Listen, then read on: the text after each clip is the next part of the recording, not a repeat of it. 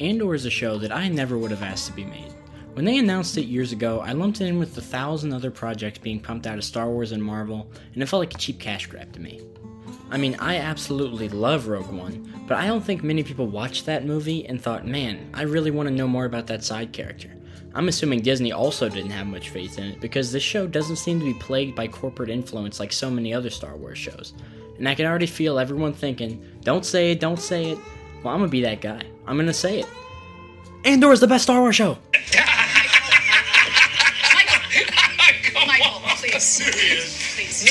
Andor is everything a spinoff should be. It takes a risk by not associating itself with the Jedi or any fan-favorite characters, and it stands on its own 2 feet, and that's what makes it feel so fresh. It shows you the people that don't get recognized. The unsung heroes of Star Wars. The people that do the real work, the ones that make the difference, you don't see them on TV or on the front page.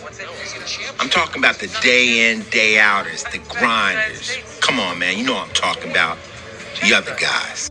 It's very different from any other Star Wars we've seen, but still holds on to those fundamental themes that makes it feel like it belongs in Star Wars. Andor is a giant mix of everything that makes this franchise work, plus a little extra. It has deep family themes, spectacle and beautiful shots, tense political espionage, and it leans into the darker tone first introduced in Rogue One perfectly. It achieves what any sequel or spin-off should do, which is retroactively making what came before it better. It lets you see all the moral compromises the rebels have to make and how bad things get because they're fighting back, while showing you that even with that, the fight is still worth it. It explores the mentality of those working for the Empire and paints a more human picture on how people become radicalized. The Rebellion and the Empire finally get the depth they have always been sorely lacking in live action, and it feels so great to see characters that have more than 5 minutes of screen time actually die, and not have a reverse for once. And that feels very mean to say, but I swear to God if they resurrect another Jedi, I'm going to become an Order 66 denier. The show is the perfect balance that a spinoff needs. It manages to put distance between itself and what it's based on, while still capturing the soul and appeal of the franchise. And that's not to say I think Star Wars is better without the Force or Jedi. It's not, and I'm not sure I would even want many more projects to be like Andor. But the ground the show covers is an area that has been in need of some tender love and care for a long time. Just like this channel. So please, like and subscribe to support the cause. You owe me 1,000 subs. But before I go crazy on everything I love about this show, don't worry, I will still give it its fair criticism. I enjoy the slow burn the show goes for, but there are 1 or 2 episodes I think could be combined without losing much. You guys know I never pass up an opportunity to praise Better Call Saul, but even that show has a stretch in Season 4 that gets a bit too dull for me.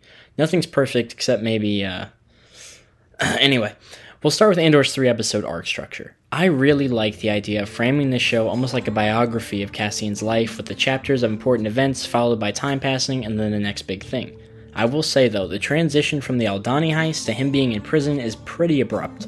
Within the span of like 10 minutes, they've time jumped to him living in Space Miami, to getting arrested for nothing, sentenced, and thrown in prison. I think it would have been smoother if they had just waited till the next episode to start that storyline.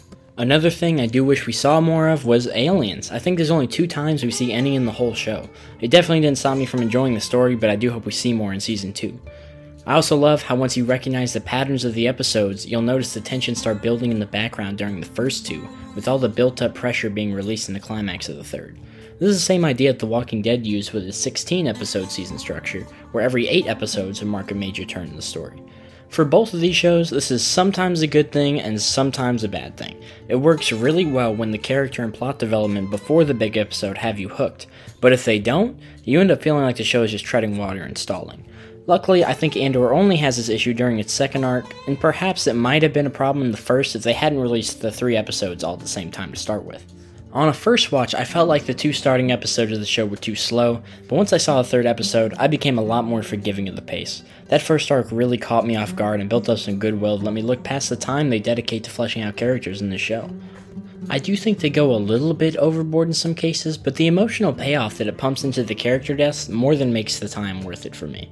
I really like how every member of the Aldhani heist gets just enough development to make you actually feel something for them, but I think the training and marching stuff doesn't add enough to that 3rd episode to be worth the time it takes up in the 2nd.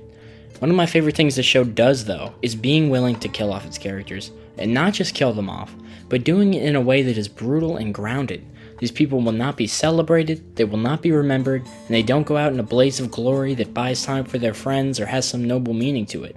The way they kill their characters really highlights the horrors of war and strips it of its glorification.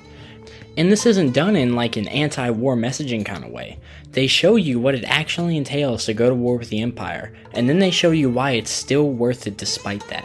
But getting back to the side characters, they give the background cast just enough to work with to feel like they're actual people and makes the world feel so much more real. I do want to point out that this simply wouldn't work if these characters weren't acted so incredibly well.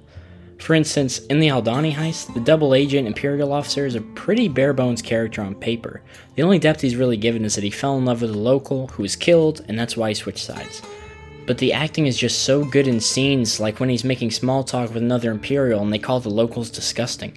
He doesn't say anything, but you can just feel the animosity he has for the Empire now. Dedra's another character that isn't very complex, but is done really well regardless. It actually took me a while to figure out why I like her so much, and I think it's simply due to the acting. She doesn't really have any redeemable qualities, but she never feels like a one-note cartoon villain. Her small moments of humanity when she loses control, gets nervous when she's defending herself in the ISB meetings, and the subtle way that she really wants her boss's approval helps this character a lot. Because they take the time to give these nobody characters some personality, it starts to feel like anyone dying in this show is an actual tragedy. It fleshes out the frontline soldiers of the Empire and Rebellion so well, and finally injects some character into this conflict. I've always felt like the Galactic Civil War was so much less interesting than the Clone Wars, because both the Republic and the Separatists had some real issues that make it less black and white. Until recently, there has been very little worthwhile development of the Rebels, and practically none for the Empire. Which is why it was so disappointing in the Battlefront 2 campaign when they threw away the opportunity to let us see things from the Empire side for once. This show does such a great job showing the Rebels aren't saints, and while it doesn't put rose-tinted glasses on the Empire, it does put you in the minds of those that believe in it. It even makes the Republic cooler by showing that they were framing the Separatists for using biological warfare and the ship that crashed on Cassian's home planet when he was a kid. On top of that, we finally get to see some Imperials that are genuinely scary and competent for once. Dedra, her boss, and Cyril all feel like actual threats, and this feels like a show that would allow the villains to do some horrible things to the main characters. Andor goes headfirst into the political aspect of Star Wars, and I love every minute of it. Mon Mothma in particular gets some long overdue character development, and the way her and Lucen are always one bad day away from everything crumbling makes the plot feel so tense.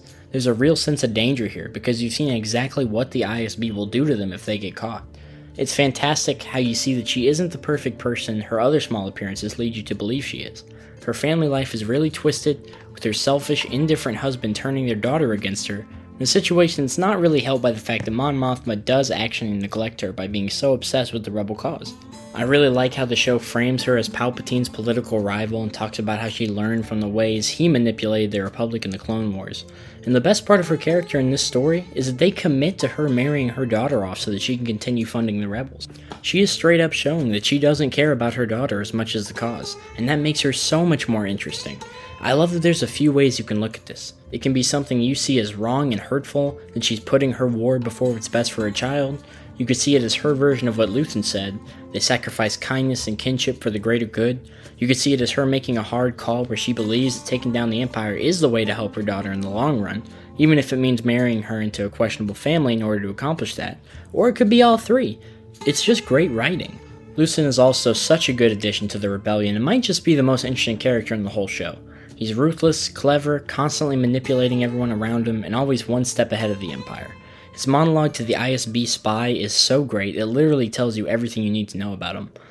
He's somebody that has purposely turned himself into a monster so that he can fight the Empire the way they fight the rebels. It starts a pretty deep line of thought about whether this makes him a good person for being willing to sacrifice his morality and enjoyment of life, and be the bad guy for the sake of everyone else. Or maybe stooping to the level of the Empire makes him no better, and is ultimately going to be his downfall.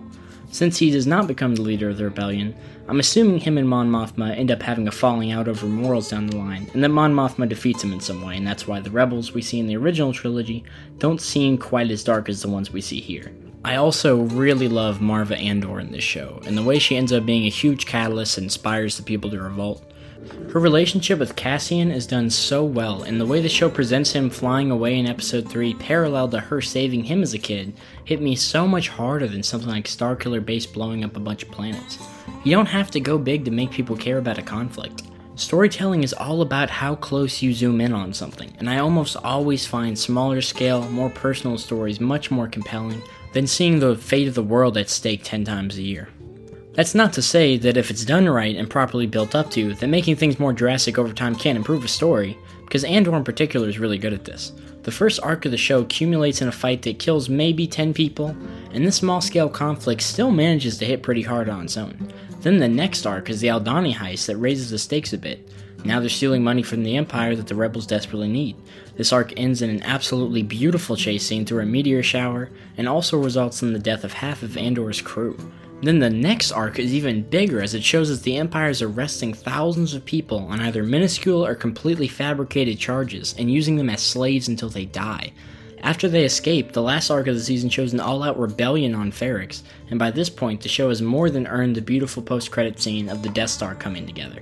It started with one man being hunted, then with the crew performing a heist, then with thousands breaking free from prison, and finally with an entire community fighting back. Especially knowing how Cassian ends up playing a huge role in the destruction of the Death Star. Seeing just how much pain and suffering it takes to build it manages to make seeing this thing for the 20th time actually still feel cool and foreboding. And other than just organically raising the stakes over time, telling a story like this shows how every step the Empire takes to increase their control further pushes the people towards the breaking point. It really is death by 1,000 cuts. The oppression of the Empire goes uncontested for so long because it happens through 1,000 mundane and small injustices carried out every day. Once Cassian starts causing them to crack down as he becomes a bigger and bigger problem, their abuse becomes harder for the people to ignore. And that's an aspect of Lucen that I think makes him so interesting, is that he wants them to do all these terrible things to the people, because if they don't, they'll never have the motivation to actually fight back against this. What's really great about Andor is that even if its arcs weren't building to something greater, each of these storylines individually has so much heart in them that they're worth watching for the sake of themselves. The prison arc specifically is probably my favorite bit of Star Wars I've seen in a while. We've seen a lot of escape sequences in this franchise, and I'm not saying I don't like them, but seeing such a fleshed out and gritty take on this kind of story was amazing. Kino Loy's speech is really moving, and it's one of the many great monologues in this series. The dialogue in the show reminds me a lot of the talks Varys and Littlefinger would have in the early seasons of Game of Thrones. It's witty, deep, and natural. It just feels like the show really understands the best way to use its characters every time. I can't really think of any way I would rewrite Marva, Cassian, Dedra, Luthen, or Mon Mothma. They managed to make Cassian incredibly interesting from start to finish. I love the idea of a primitive planet in Star Wars, and this serves as such a cool and unique backstory for him. He starts off as a selfish person who really just wants to escape and live his life in peace. His arc is done really well, and he loses more and more people and becomes inspired by his mother to start fighting back rather than just taking the abuse from the Empire. Bix is tortured, Nemik is killed, Kino is left behind in the prison where they were sent to die for no reason, and the final straw is his mother's last words to him, telling him that he has the potential to achieve something great, and that he will once he gathers the courage to be a part of something bigger than himself. And the way he hears of her death is just so good, with him staring off the beach just like he does at the end of Rogue One. Every time I rewatch that movie now, I'm gonna be wondering if he's thinking about his mom as he dies. I love how Luthen tells him that he'll either die meaninglessly if he keeps living the way he does, delivering insignificant annoyances to the Empire, or that he can die bringing them down, which is ultimately what happens to Cassian. In short, the show is just a masterpiece in my eyes. I mean, do you ever have a movie or a show that you just click with every single thing it's trying to do, and you're just feeling it the whole way through? That is this show for me. I love the themes, I love the plot, I love all the character relationships. It just works. I understand if some people don't quite connect with it as much as they do the storylines about the Jedi or the Mandalorians. Everybody has their own taste, and that's fine. But for me, the writing in this show did make me kind of start to see the Mandalorian as a little dumbed down, to be honest. I mean, what somebody would call filler for this show and what someone would call filler for the Mandalorian are two entirely different things. Filler in Andor still accomplishes a lot. You know, maybe we didn't need 2 whole episodes digging into the side characters on the Aldhani heist, but it makes it better in the long run. You know, filler in The Mandalorian is like, hey, go get me this part so that, you know, you can progress further down this video game path. And I like that stuff because I like exploring, you know, creatures in Star Wars and all this stuff. I don't have anything against the first 2 seasons of The Mandalorian, but next to this, I mean, it just doesn't compare to me. And it really just makes me think, man, like, what if we had got a Obi-Wan Kenobi show that was written with this much care, that had dialogue like this, that dug into the characters this much? It's just such a missed opportunity. But I'm super excited for Season 2, and this show has definitely earned its place as the #1 Star Wars TV show for me, at least live action, maybe even including the animated stuff. And it gets so many bonus points for me for just being willing to try to be different and actually create new characters and do something new. But tell me what you guys think of Andor, what you guys think the best Star Wars show is, and like and subscribe if you liked it and want to subscribe.